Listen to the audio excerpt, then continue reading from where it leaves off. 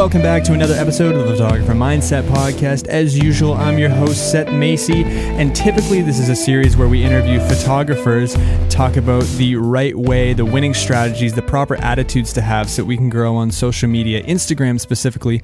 But today I'm joined by someone I've actually done work for and a good friend of mine, Lindsay Skanga, who is a social media director. She's also a conscious digital educator now, is what she's titling herself, which I love. We'll get into how we can grow personally on more platforms than just Instagram, the right way to use social media, and where it's heading in the future. So I hope you enjoy this episode. Like, I'm a big fan of the True Tone or the warm. Like after 11 p.m., my laptop goes into the night mode. Oh, really? Which is like my cue to stop working. Yeah. Stop doing work. You need to tell you that. I love that. You have it timed? Yeah, so I guess I'll tell my people listening. We'll just get right into the episode. Yeah. I'll tell my people listening. So one of my New Year's resolutions was to ditch the addiction to productivity, like the mad hustle, where you wake up at 6, and I know you know this, where you wake up at 6 and you grind till 2, and you just feel like shit for the week, but like you also feel so good because you've gotten so much done. Yeah. But like I started to see it affecting my mood and like my overall health. So now I'm like a big believer on trying my best to get 8 hours of sleep. But the problem is I edit at night. So I have the dark mode or the night mode come on at 11 on the dot until 7. So when I'm mid-edit, it's basically my 2-minute warning that says, Seth, stop what you're doing, start reading a book and go to bed, or just like close your eyes.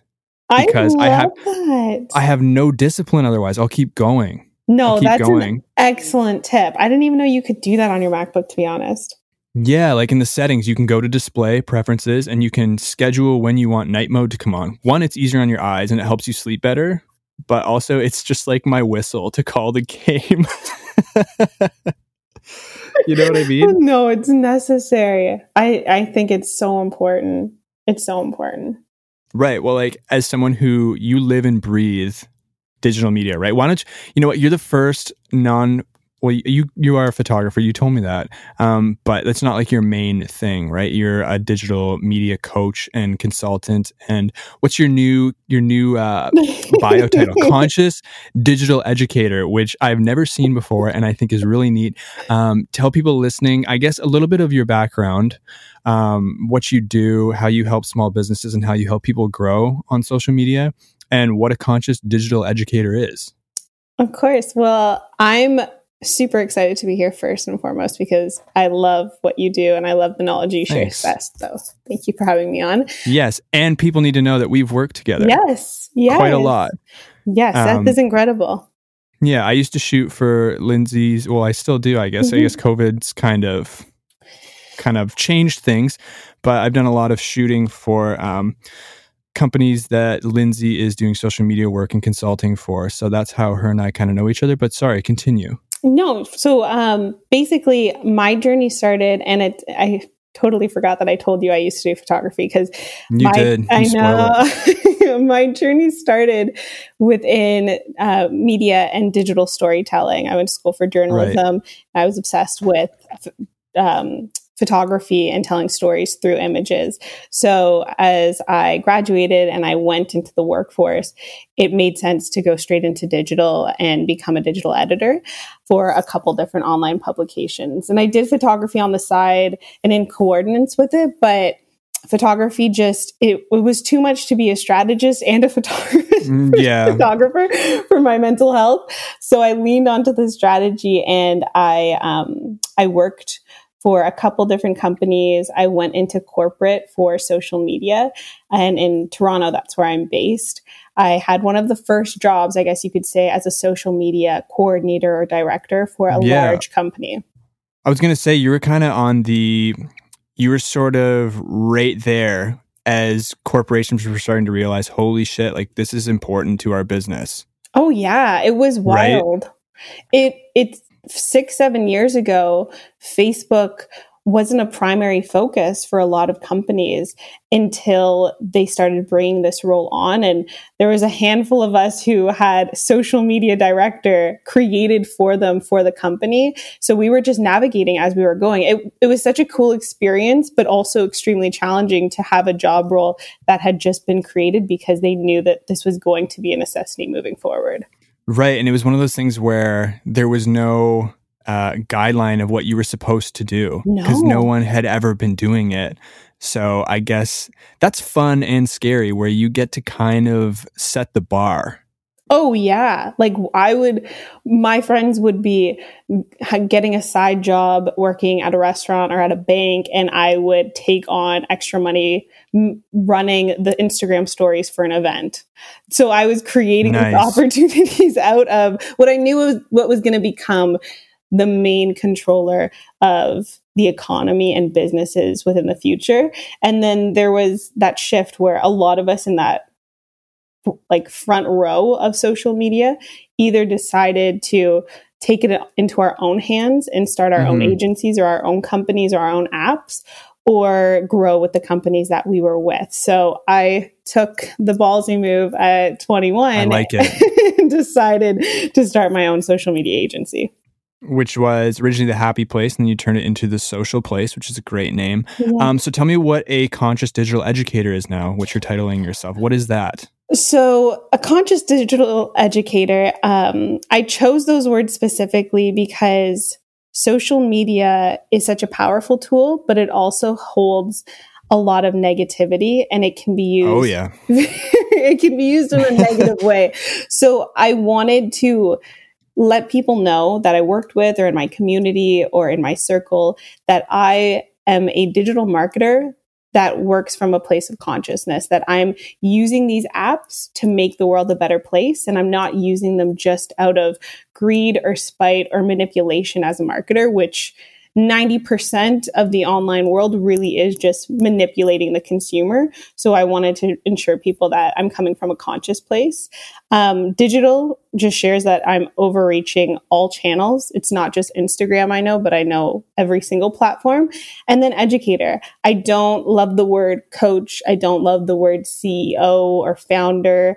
Hype words? You don't like the hype words? I don't like them because they don't resonate with me in this space that I'm in right now in time. I feel like my main purpose in this season of my life is just to teach people how to use this space to the best of its ability. So would you say that you're teaching people who are entirely clueless, or is there kind of a spectrum? And I guess this is a good segue into, because on this show, we talk mostly about Instagram, right? This is photographers listening. And, you know, Instagram is visual still media for the most part. I know it's evolving. They've introduced Reels, which is awesome. But what are some do you think things like TikTok and Twitter, how do you see that fitting in for photographers? You know what I mean? Because I think a lot of us, we were talking about this, are getting frustrated with Instagram. I get so many DMs about people complaining about the whipsaw algorithm and how you never know what you're going to get. You might as well just go to a casino and play roulette, because one day you could have this incredible landscape photo or portrait that does so well. And that's, you know, that could affect your whole day. And that's a whole other thing, because that's social media validation. But the point I'm making is we're dealing with a platform that you never know what you're going to get. You could get zero engagement. You could get a ton of shares, and it's just entirely random. And I think people are getting frustrated with that. Do you think there's some platforms that people are sleeping on? And where do you see the future of social media heading? I think for photographers and businesses in general, platforms they're sleeping on 100%. I know that TikTok is love-hate with a lot of people. Either they feel like it's too much and overwhelming, or it is debilitating because it consumes all of their time and is a dangerous place for them.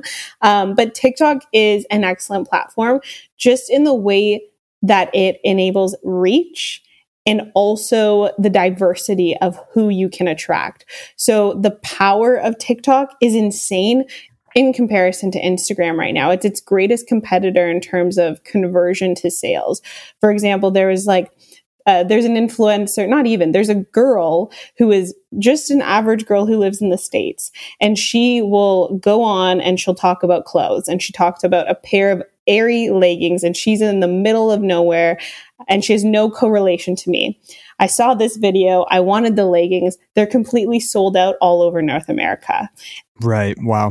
And that's someone who doesn't have money, who doesn't have backing, who has no affiliation to this app, who isn't verified. The algorithm on TikTok is still so in favor of the creator that it's so powerful what you can do when you use it effectively and with a strategy. And when you even just use it, because a lot of these people who have found success on TikTok don't have a strategy. They're just using it a lot and continuously. They don't have a stop and go mentality with it. Another space I'm really excited about that I think so many people, especially within like the millennial age group, forget about is LinkedIn. And it's that sleepy giant that we forget is there, but can give you the ability to now seize your way into a market of people who can afford your services or will want to work with you or will realize that, oh, I do need that person in my space. So as a creative, I find it really powerful because I stand out beyond anyone else on that app because of what I say and what I do. So I think those two are good to dip your toes in. And I always say, even if you're like, man, I'm a hardcore artist, I would never go onto LinkedIn. I would just challenge you to experiment with it from a consumer perspective and see how you could disrupt the space with what you have to say. That's just it, right? Because to me, LinkedIn is, I know how much of a tool it could be, but I find it so bleh. Yeah. Personally, as a person who is stimulated by visual media, I've countless times caught myself thinking, how am I supposed to stand out on this platform? Like, there's a lot of ethics involved with LinkedIn. Like, I can't just go and post my Jasper shots on LinkedIn.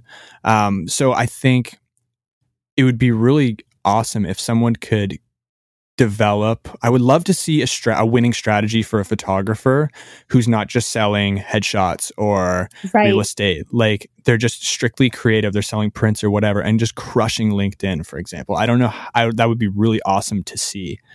And maybe people should get in touch with you to work that out because that's kind of up your alley. But the TikTok thing, going back to that, I mean, I saw somebody post a story. It was like they were showing the data between what you need to spend in ads on Instagram to get the reach that you get on TikTok for free. For free. And I mean, I'm a bit of a hypocrite here because I've stayed clear of TikTok, and I'll tell you why. It's for one reason, and you mentioned it, because I have so many friends who all day swipe. Their thumb must travel 10 miles in a day on TikTok, and it's bullshit half the time. Like, it's just, there's no substance to it. It's adding no value to your life. 3 hours goes by. But I mean, I guess if you can be one of those people that is consuming other people's time with either, I don't know, a video of your behind the scenes, if you're a photographer, or if you're selling, like, I don't know, maybe if you're selling your presets, right? It could be a good avenue, but I'm fearful to get on it simply because of that. Like, I don't know if I'd have the discipline, going back to like me setting my night mode on my laptop to go to bed, you know? So, but just, I don't know. Yeah, it's interesting to think about. And I think a lot of older people are intimidated by TikTok. So how would someone like that get over that, do you think? I would, again, be a consumer of the platform. I always say, I don't encourage consumption, but I encourage research and development. So I almost want you to think about these apps as your spaces of work. So when you go on them, you're going on them for research and to understand how to use them for your business. And when people who are older or maybe less experienced with digital media go onto these apps, I encourage them to search specific things to see themselves in success. There are so many people, they're even saying now, the ages on TikTok are rising every single day. Really, yeah? Yeah, because older millennials, baby boomers even, they're understanding that it's a space that they can capitalize off of, especially for those brands or those entrepreneurs or photographers who want to capitalize off of the younger demographic. It is the space to play right now. Right. And I think it's important for people listening when you say, when you're mentioning, it's a great place to be to sell your business. People listening, don't forget, like, your brand, your personality is your business if you're just a photographer. So, I mean, and if it gets more people to your website to buy your prints or to buy whatever you're selling, maybe you're selling like camera apparel. It's the same thing as if you were selling coasters or candles, right? Yeah. It's opportunity. You know what I mean? I always get this question, like, what's the metric we're looking for? What's the conversion? How many followers am I going to get? Like, what do I get for being on these apps? And I always say opportunity. We're not looking for anything else, because if you're on TikTok and maybe you're not getting booked out because you're from Calgary and that's not the need right now, but someone in California is consuming your content and then is on your website and is listening to your playlists or consuming your store or your shop, your opportunity and your reach and your community is constantly growing. That's going to be what is sellable down the line in the future of digital and social media. Yeah, and I mean, the best part about what you said there, or one of the best parts, is you said, what's in it for you? I'm glad you didn't use the E word, exposure, because that is like the worst word you can say, obviously, as a paid creator in anything. But so that's cool. I would invite people to replace exposure with opportunity. I think that would be a really neat shift in terminology, since we're all about positivity and mindset and winning. We're all about, creating a winning strategy for ourselves on this platform, or on these platforms, plural, that doesn't also diminish our mental health. Mm-hmm. So, I mean, we can get into this as well. So as someone like you, I've seen you. I don't know how you juggle what you do between Zoom meetings and managing clients' social media, and you have your phone is just a bomb with messages and dings. And so how can people, and this is the thing, there's this whole movement of, put your phone down, live life. You need to realize what's important. And that's great. I'm all for that. But let's face it, if you're not staying relevant and on top of things in the digital realm in 2021, 2020, you're gonna sink. Yeah. So how, as someone who, I'm sure you put in 100-hour weeks and continue to do so at times, how do you stay sane but on top of things? I'm sure maybe this is something is a constant. Maybe you're constantly tweaking this or trying to improve this, because if you don't have your mental health at the end of the day, you're not, I think your health is first over anything. So maybe you can speak a little bit to that. Yeah, I think definitely this year was the biggest wake up call for me. That's the one thing I can thank COVID for, honestly, the fact that it gave me space to realize that I was breaking inside. I was like you, I didn't have, unfortunately, the timer to go off on my computer to slow down. So last year into this year, I really burned myself into the ground with the work and the consumption I was doing 24/7. So the first thing I shifted was my boundaries. I think I like to call us like digital service providers, in terms of people think that because we're on these apps all the time, that we have the same mannerisms in terms of responsiveness.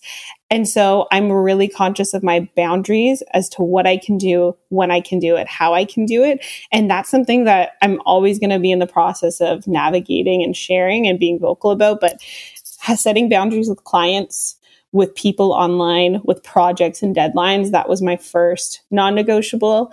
Another point is, like you said, prioritizing health. I think when I can shift what's my priorities in the day in terms of, okay, do I need to finish this and get online and start posting and start creating and being on top of what's happening?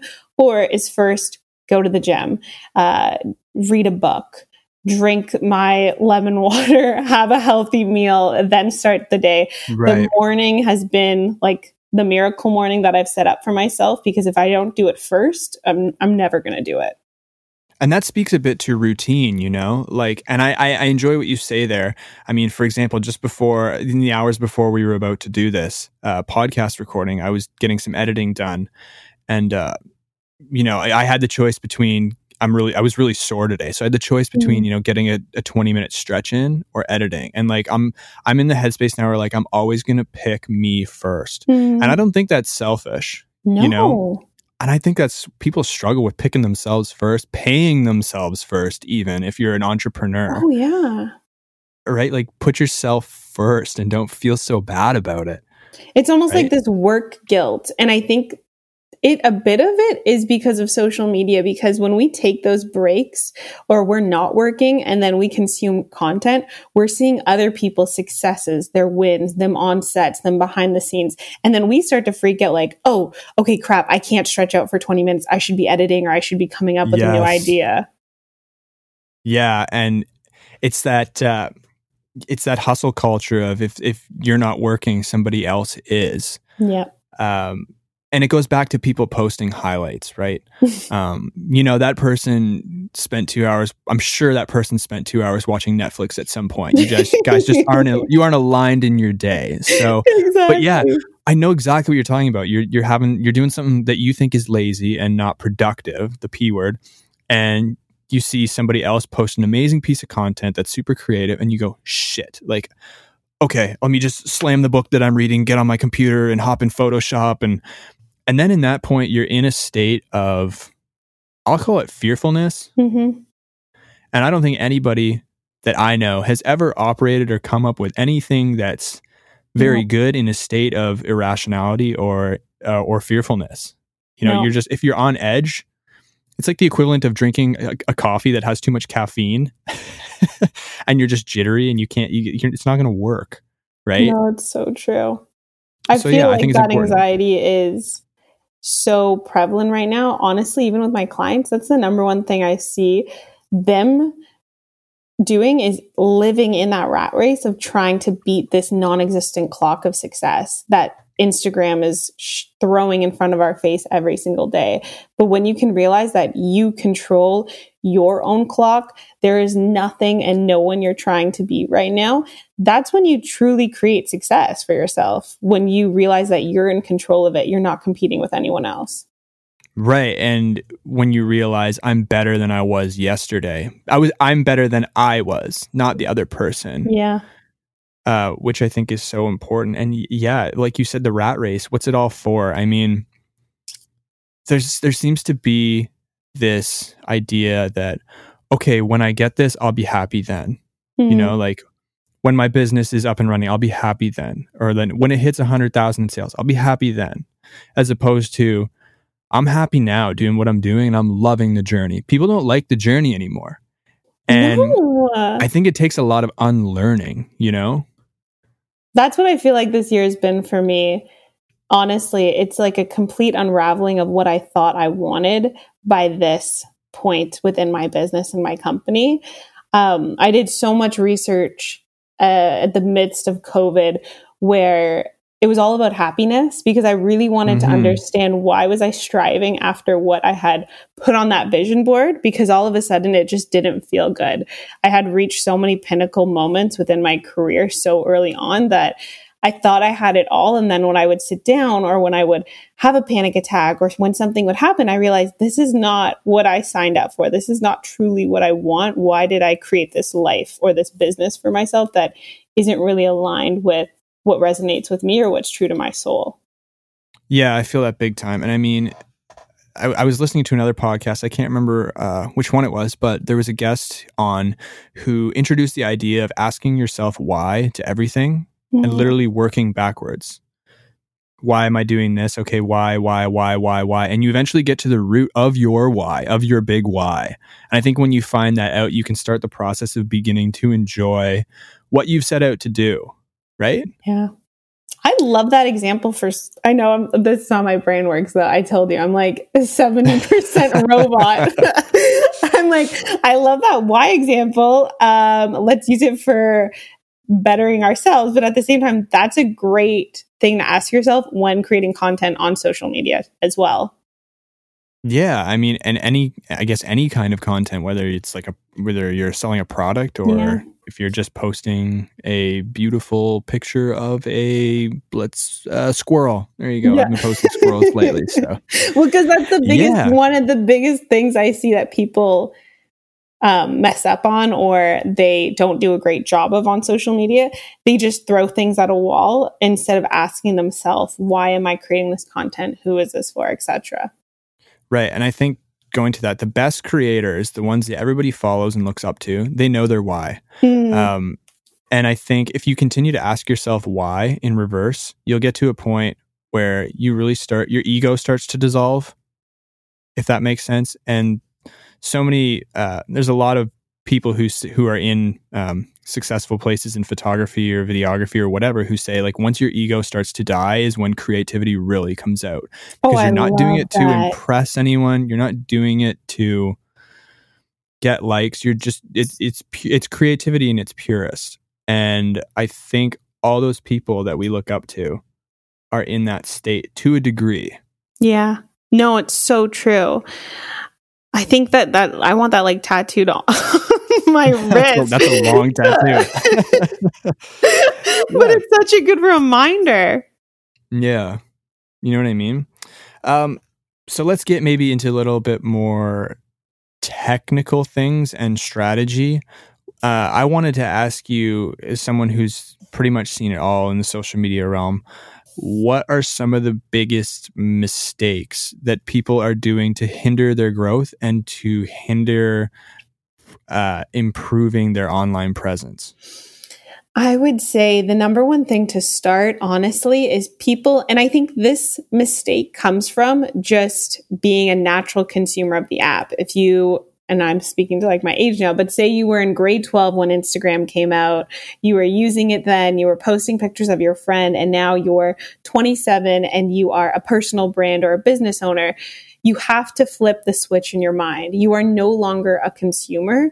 You are a creator on the space. And this is a place for your business in terms of how you're going to set a precedent for how people see you or how you represent your personal brand. So ensuring that switch is flipped. And then, like we said, asking yourself, what is then the strategy behind this approach that I'm going to take with my voice on this space? It's a deep question and it's a lot of work at the beginning, but you need to do that groundwork before you go into even creating a content calendar or creating a way of building leads on these apps. You can't start with creating or lead building until you really truly know the strategy behind your purpose on these spaces. Yeah, it's sort of foundational in a sense. There's no point getting into, proper hashtagging or proper networking or kind of the micro strategies if you don't have the base. Right. If that makes sense. Well, let's maybe talk a little bit about some micro stuff. Because we were discussing earlier in the episode, specifically Instagram, where it's so hit and miss. It's just throwing, darts at a dartboard and something sticks and something doesn't, which is incredibly frustrating. Yeah.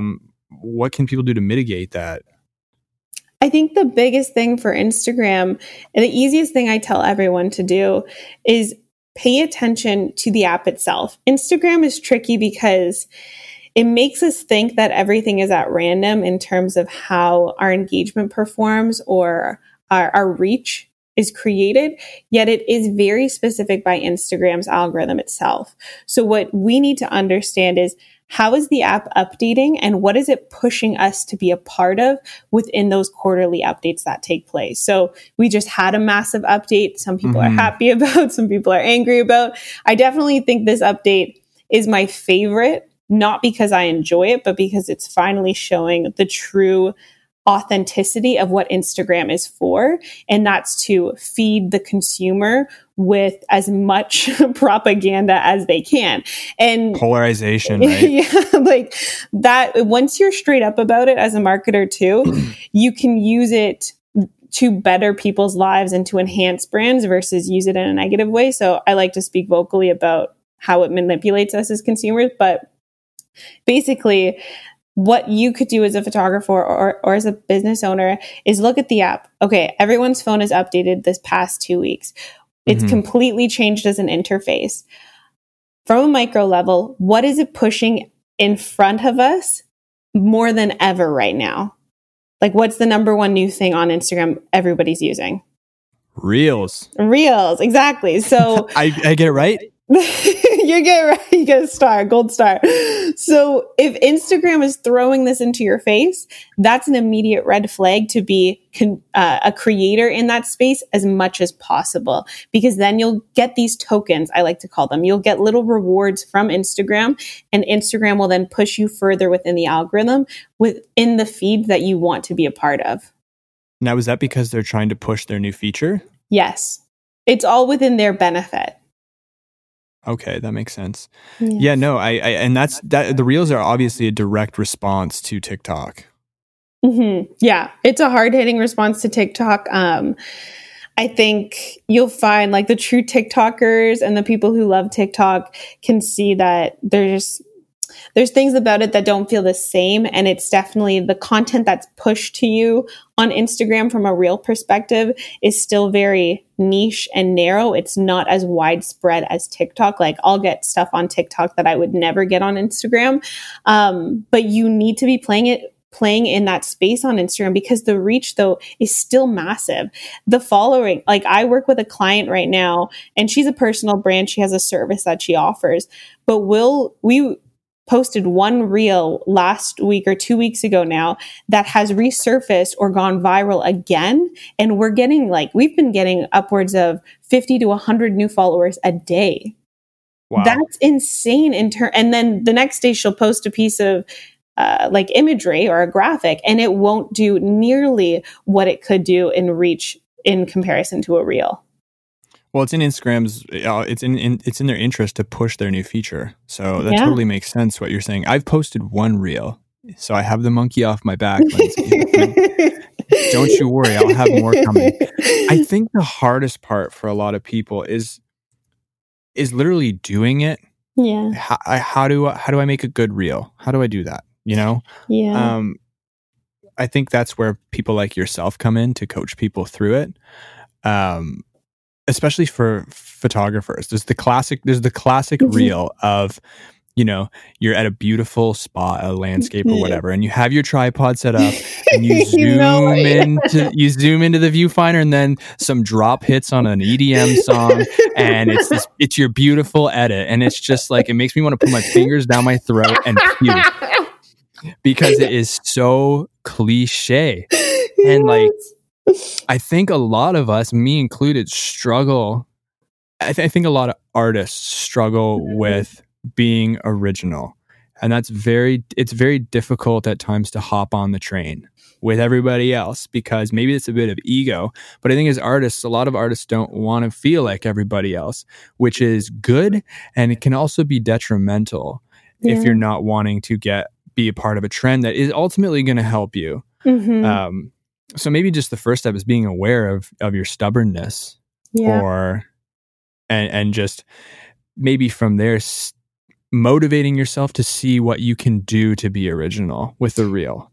Yeah. And I always say, especially with artists and creatives, you have to be the most disciplined out of all of us with these channels, because consuming them will hurt your inner creativity so much. Like, if I can tell you anything, wake up in the morning and create before you consume anything. If I was a photographer or an artist, a musician, I honestly wouldn't look at my phone until halfway through the day, because if I know I need to create a reel or a piece of content online, it needs to come from within me, because I'm either going to get angry, I'm going to look at this stuff and be uninspired, or I'm just going to, like you said, my ego is going to come into play too strongly.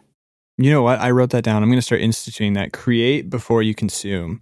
Because if you are someone who checks your phone immediately in the day and does a few scrubs, you're already primed for the day of where the bar is at and what you should, air quotes, people can't see, what you should be doing. You know, there's been guests on this show. I had a guy on named Ian Jones, who's an incredible urban photographer and just like a really cool dude. And he says he doesn't follow feature accounts on purpose.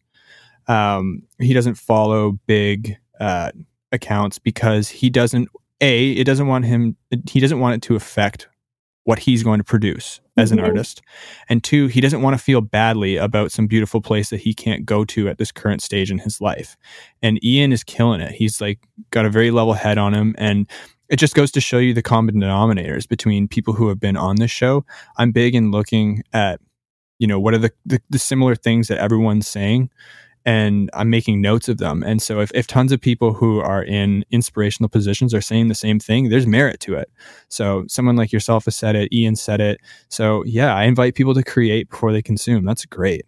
No, I love it. And what Ian's doing is right on track. I know people not even in the creative industries such as you guys, but they're in service industries where the comparison is too much for them. They've unfollowed 80% of their following right now because they want to be so disconnected from the app that they are only ever in a space of creation and not even in a space of consumption. Right. And I mean, I can speak a little bit to this. Maybe it's not the same thing, but a few episodes ago, we had a talk about digital minimalism, which I'm sure you would have opinions on, which you can talk about in a minute. But the idea of just gutting your home feed, I've gotten into the habit of, if I saw this person on the street, would I say hello? I love that. If the answer is no, I'm unfollowing you. 2. So you say it so straightforward. I love it. Well, okay, social media, the first word, social. Yeah. Social. What is social? How, connecting with people. If I wouldn't even say hello to you on the street, what a waste of my time. Yeah. Sorry to be blunt, but what a waste of my time. 2, does this inspire me? If it doesn't, I don't need to see it. If it's making me feel bad about myself, or if it's making me compare myself to that person, bye, see ya. So those are kind of my 2. And then I think 3rd, I'll put this in parentheses, is, are you creating? Yeah. Like, are you consistently uploading content? 1, because that tells me that you're active on the platform and that you and I can actually engage. And if you haven't posted since August of 2018, at the end of the day, what is the need for me to follow you? Even if you are a close friend, like I can just text you. I don't really need to see, like, you don't need to be part of that. Yeah. And I equate it to cleaning your room. Like, you just feel like, wow, I can move around now. I can move around. And the first time after you do this and you get that notification that says you're all caught up, it's like the greatest feeling in the world. Oh my goodness. I need to work. I need to spend time, like delegate time to do that. Cause man, I like everything you just said, I'm in love with. I think those like checkpoints are so perfect. And I think the biggest thing, like for me personally with the digital minimalism is I'm so connected all the time, and I rarely ever do consume just because it's not even enjoyable at that point. But when I catch myself, like even in the past few days, I can see that I've been over consuming in a really unconscious way. And when I do that, it's always rooted back to something else mentally. It's like, okay, Lindsay, what actually is going on that maybe you're distracting yourself from purposely? Or why aren't you doing what you know will be better for your health? Like, what's holding you back in this space? So just like a self-analysis and check-in when you reach that point where you're like, I know I'm leaning onto this tool, this digital tool, in a really negative way right now, and I want to change that. I love that you said that when you're consuming unconsciously, you're distracting yourself from something, because I've felt that directly when I've had periods of, I wouldn't call it like full-blown anxiety, but when I've been anxious at a period in my life and I find myself scrolling, I'll catch myself, like you said, consuming and asking myself, okay, what are you really distracting yourself from right now? What are you delegating this attention away from? Because you're really using it as a crutch.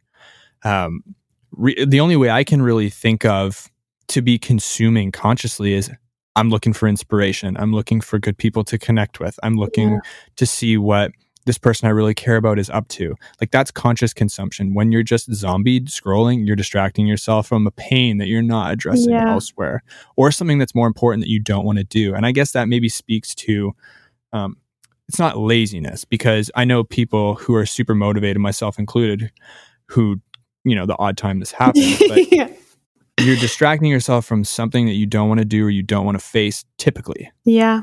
No, that's dead on exactly how I think we need to address it vocally as a community too, because it's so correlated. And this is like not, I don't want to say like conspiracy based, but I personally think, because I'm in it 24/7, I can say this. Think about that. You and I when we're distracting ourselves or when we're in a negative mindset, we go into that scroll mode. And right now, the most popular scroll mode thing is Reels and TikTok and this quick snippet video. And we're all consuming it so aggressively as a collective. That means we're all not mentally okay right now. And we're choosing this outlet. So as much as I encourage social media, and that's why I've chosen this title going into 2021 as a conscious digital educator, it's because I don't just teach people how to use social media to make money or to build a better brand, but I want to actually be helping you fit this digital tool into your life in a way that won't make you use it negatively or hurt your mental health in the long run.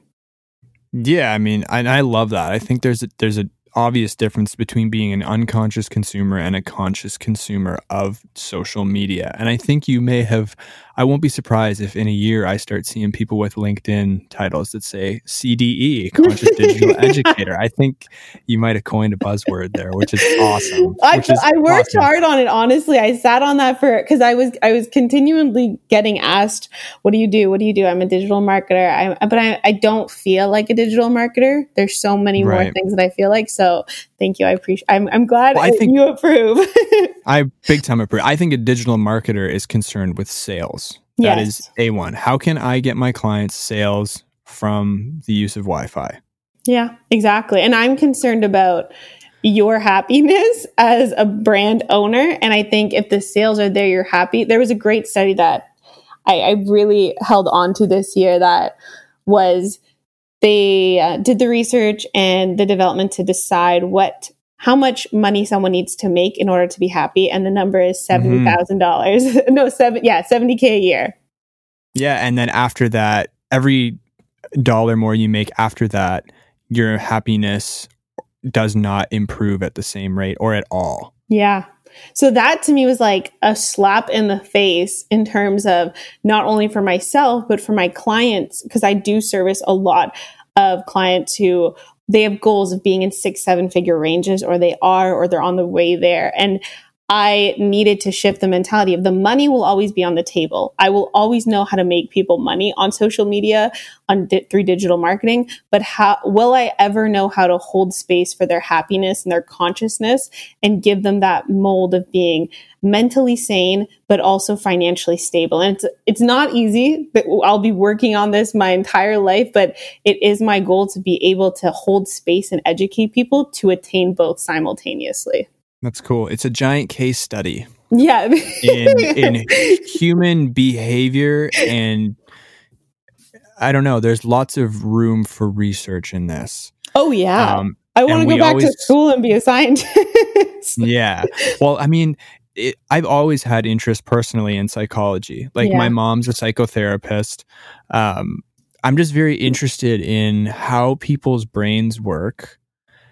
And more recently, how we can get it to work for us. I really think that the chatter we have in our head is an evolutionary disaster.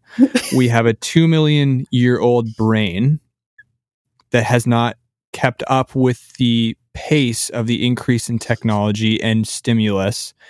And that's why we're seeing so many increased cases of depression, anxiety.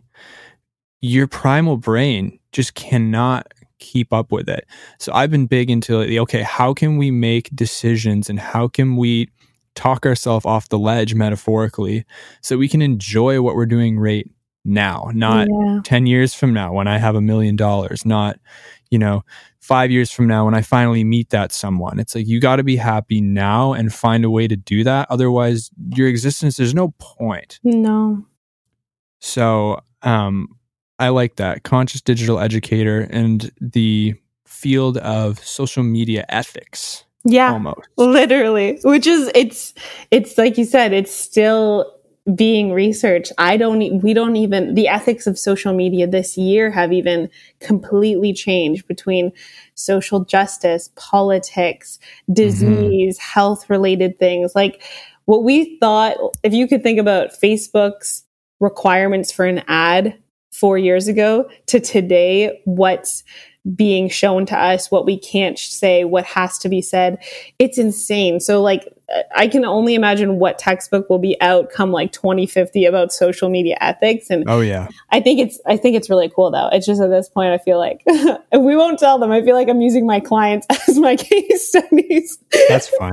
That's fine. I'm sure you're giving them enough value that's an okay byproduct. Yeah. But I mean, there's something to be said for it's kind of ridiculous that we're being fed back the information to make sales for people that we give them for free. I mean, have you seen The Social Dilemma, that movie on Netflix? Mm-hmm. Yeah, and there's been this phrase from that. Everyone who's listening, watch that. You won't touch your phone for the rest of the day. There's a saying in there that I haven't been able to get out of my head since I watched it. And it was, if you're not paying for the platform, you are the product. Yes. Could not be more true. So you're really just being like, when you get those ads and you think that, Siri's listening to you, you're the product. Yes. You're being sold to digital marketers and advertisers, and it's important to be aware of that and to get on the right side of that if you're selling something, and to also get on the right side of it mentally, which is simply being aware. Mm-hmm. And you've said it perfectly. The awareness is key. And you're going to watch that documentary and you're going to be scared. Like immediately I watched that and I went to see if I could apply to work with the guy who started the documentary. I want him to come on this show. Oh my goodness. He's fascinating. And I think he's so brilliant because it's not that he's saying there is evil and there is good, but he is saying that there needs to be awareness. And when we are aware, then we make the right decisions and the natural decisions for ourselves as the buyer or seller. But I think people they're still so unconscious. And that's why if you're either a photographer or you own a Fortune 500 company, be aware as to what is your strategy on social media. Why are you in that space? Why are you consuming that person? And then you have this beautifully well-rounded approach and relationship with these apps themselves. Yeah, no, I couldn't say it better. Let's wrap up with something. So obviously you and I have worked together just because I took shots for the businesses you were representing through The Social Place. And, we could talk about networking and how that landed. But what do you think photographers listening who, I think it's really good if you can get hooked up with some sort of agency, whether it's huge or local, just to provide you with some extra income using your camera. What are some things that are important to get you in those positions, simply beyond being good, maybe some interpersonal skills, and what would help you decide on a photographer that just like randomly emailed you or reached out to you? I think Seth is such a great example of this too, because you said you wouldn't do it. You said you wouldn't make me blush, and you're gonna do it. Well, because for a photographer, when you're collaborating with other creatives or agencies or art directors, I think that what I find most value in is someone who can really have a well-balanced approach to their relationship with the person that they're working with, that being like myself who is contracting you out, or as well the client on set. Because there's been instances, and I honestly didn't even think I would be able to do this one day, where I've given Seth the plan for the day and told him to go on his own or meet someone there. Oh yeah. Like, are you coming or am I good to go? Yeah.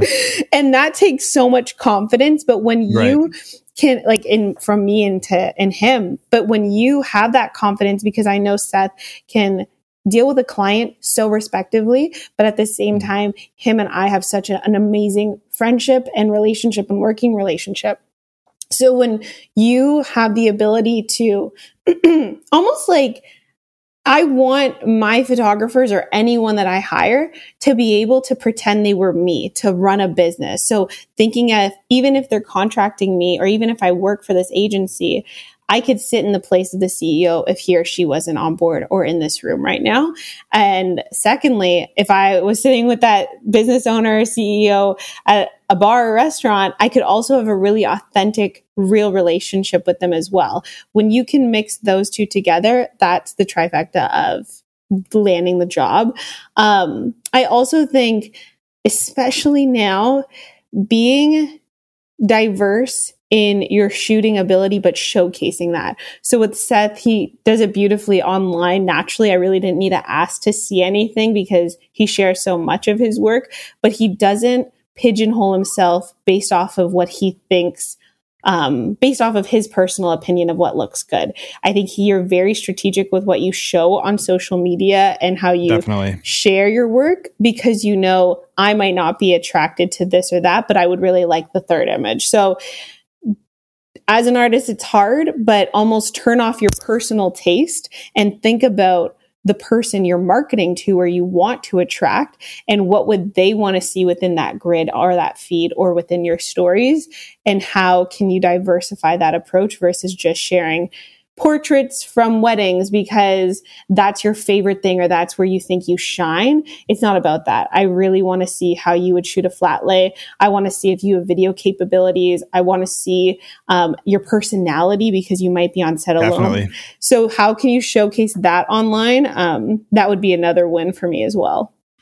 Yeah, and I mean, it's interesting that you said, like, I don't post any of the commercial stuff that I do, obviously, as you know, because it's not what I want to convey, like, as my artistic outlet. But I also want people like yourself to know that I'm capable of taking pictures of more than just a landscape. So like I'll put graphics together using Canva and I'll throw it in a story. Like we did that with Nova Health Club, the gym. There were a couple others we did it with. I can't remember. But for background, like I've shot everything from CHA architecture to like lipstick and people listening won't know that because I really don't, it doesn't fit my theme of like being outdoorsy and stuff. And that's fine. This goes back to strategy. But you know, the odd time I'll throw out like a car photo or like something that blends in with what I'm trying to get across, I guess. I'm struggling to find the words, but like you said, you're still able to pick out, if you were going searching, you were still able to pick out, okay, like he did this here, which means he can probably do that for this client. But going into how we got hooked up would be, so Lauren, who used to work for you, is dating somebody who I used to go to school with and roomed with.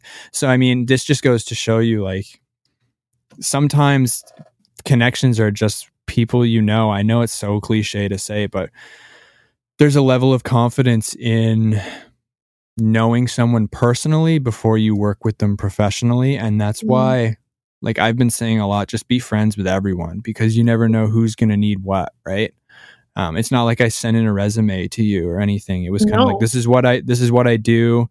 And we were both at a point where we both needed something, you know what I mean? And so when that happens, the universe will give both of you the opportunity you need if you're in the right place and you're doing the right thing. So, yeah, I think just like you said, be friends with everyone. But second to that is ensure that everyone knows what you do. I think a lot of people forget to share that, but lead with your craft, lead with what you love. And then once you can share that, it'll be given back to you tenfold. I don't even think I think maybe I've asked for one resume, honestly, because I'm built such off instinct and the work that the people can actually create. And personality. Yeah. Like your grid is personality on Instagram. And I've said this before. Oh, yeah. And I think even with Seth and my relationship with you and why I was so attracted to your work is because I could see the potential of what you could create for me. And that's the thing to lean on too. You might think you want to work with some other agency, but maybe another one spots you out because they love your approach. Be open to anything from whichever avenue it comes. Don't be so dead straight on, I need to land that role as that job, as that graphic designer, that photographer with that company. But instead, almost see the potential of the landscape online and within your own sphere of influence. Awesome. That's all good advice. Lindsay, this has been awesome. This is a great point to wrap up. So thank you for joining me and being the first non-photographer on the show. Yeah, breaking the chain. I broke the chain. I can't wait to see who's next.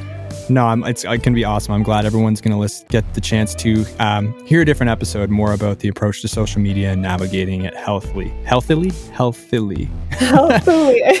I'm glad to. I'm so happy I could be here. Thanks again, everyone, for listening to another episode of the Photographer Mindset Podcast. Hope you enjoyed this episode with Lindsay and you walked away with some knowledge or something that you can implement in your daily routine.